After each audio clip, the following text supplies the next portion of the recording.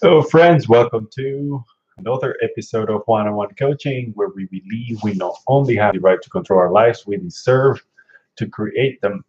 Today, I'm talking about the last dysfunction of this book, the five dysfunctions of a team. Pretty covered the first four, but this one's probably the one that can help maybe shortcut the way to address the other four. Um, The fifth dysfunction of the team is the concept of inattention to results. And this is not about each team member or each department focusing on their results, but the results of the company. A specific objective in which every person in the team can align towards. Now, the issue with this is that since there is no trust and there was no conflict and there was no commitment, and then there's no accountability, it is very unlikely that the individuals will agree to a specific goal. And what ends up happening is when we don't have a specific goal to rally around, we would fight for our own status and ego. And that's the keyword of the fifth dysfunction.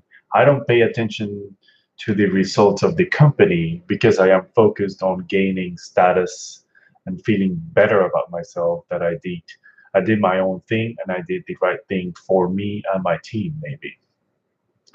So the way the book presents this is actually the order in which they present it. They actually skip from trust to in addition to results, which is the part of the specific goal. If you can get everyone to rally around a specific goal, you will most likely ensure that the goal is achieved or that everyone on the team will actually engage with it and rally behind it.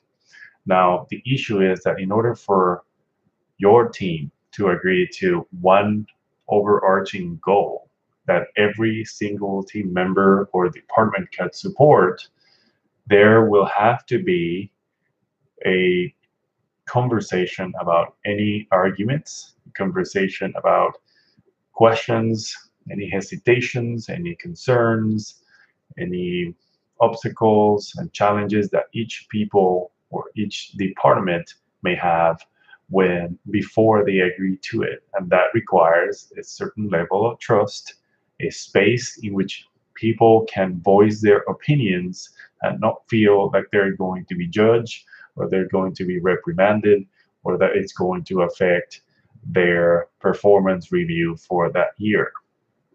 That is a challenging thing, but it's most likely possible that if you can at least start with setting a goal, an overarching goal for the team, and then have a conversation around that in terms of getting everyone to agree to it, you will indirectly start guiding people through the five phases and ultimately achieve a certain level of trust, a certain level of expectations.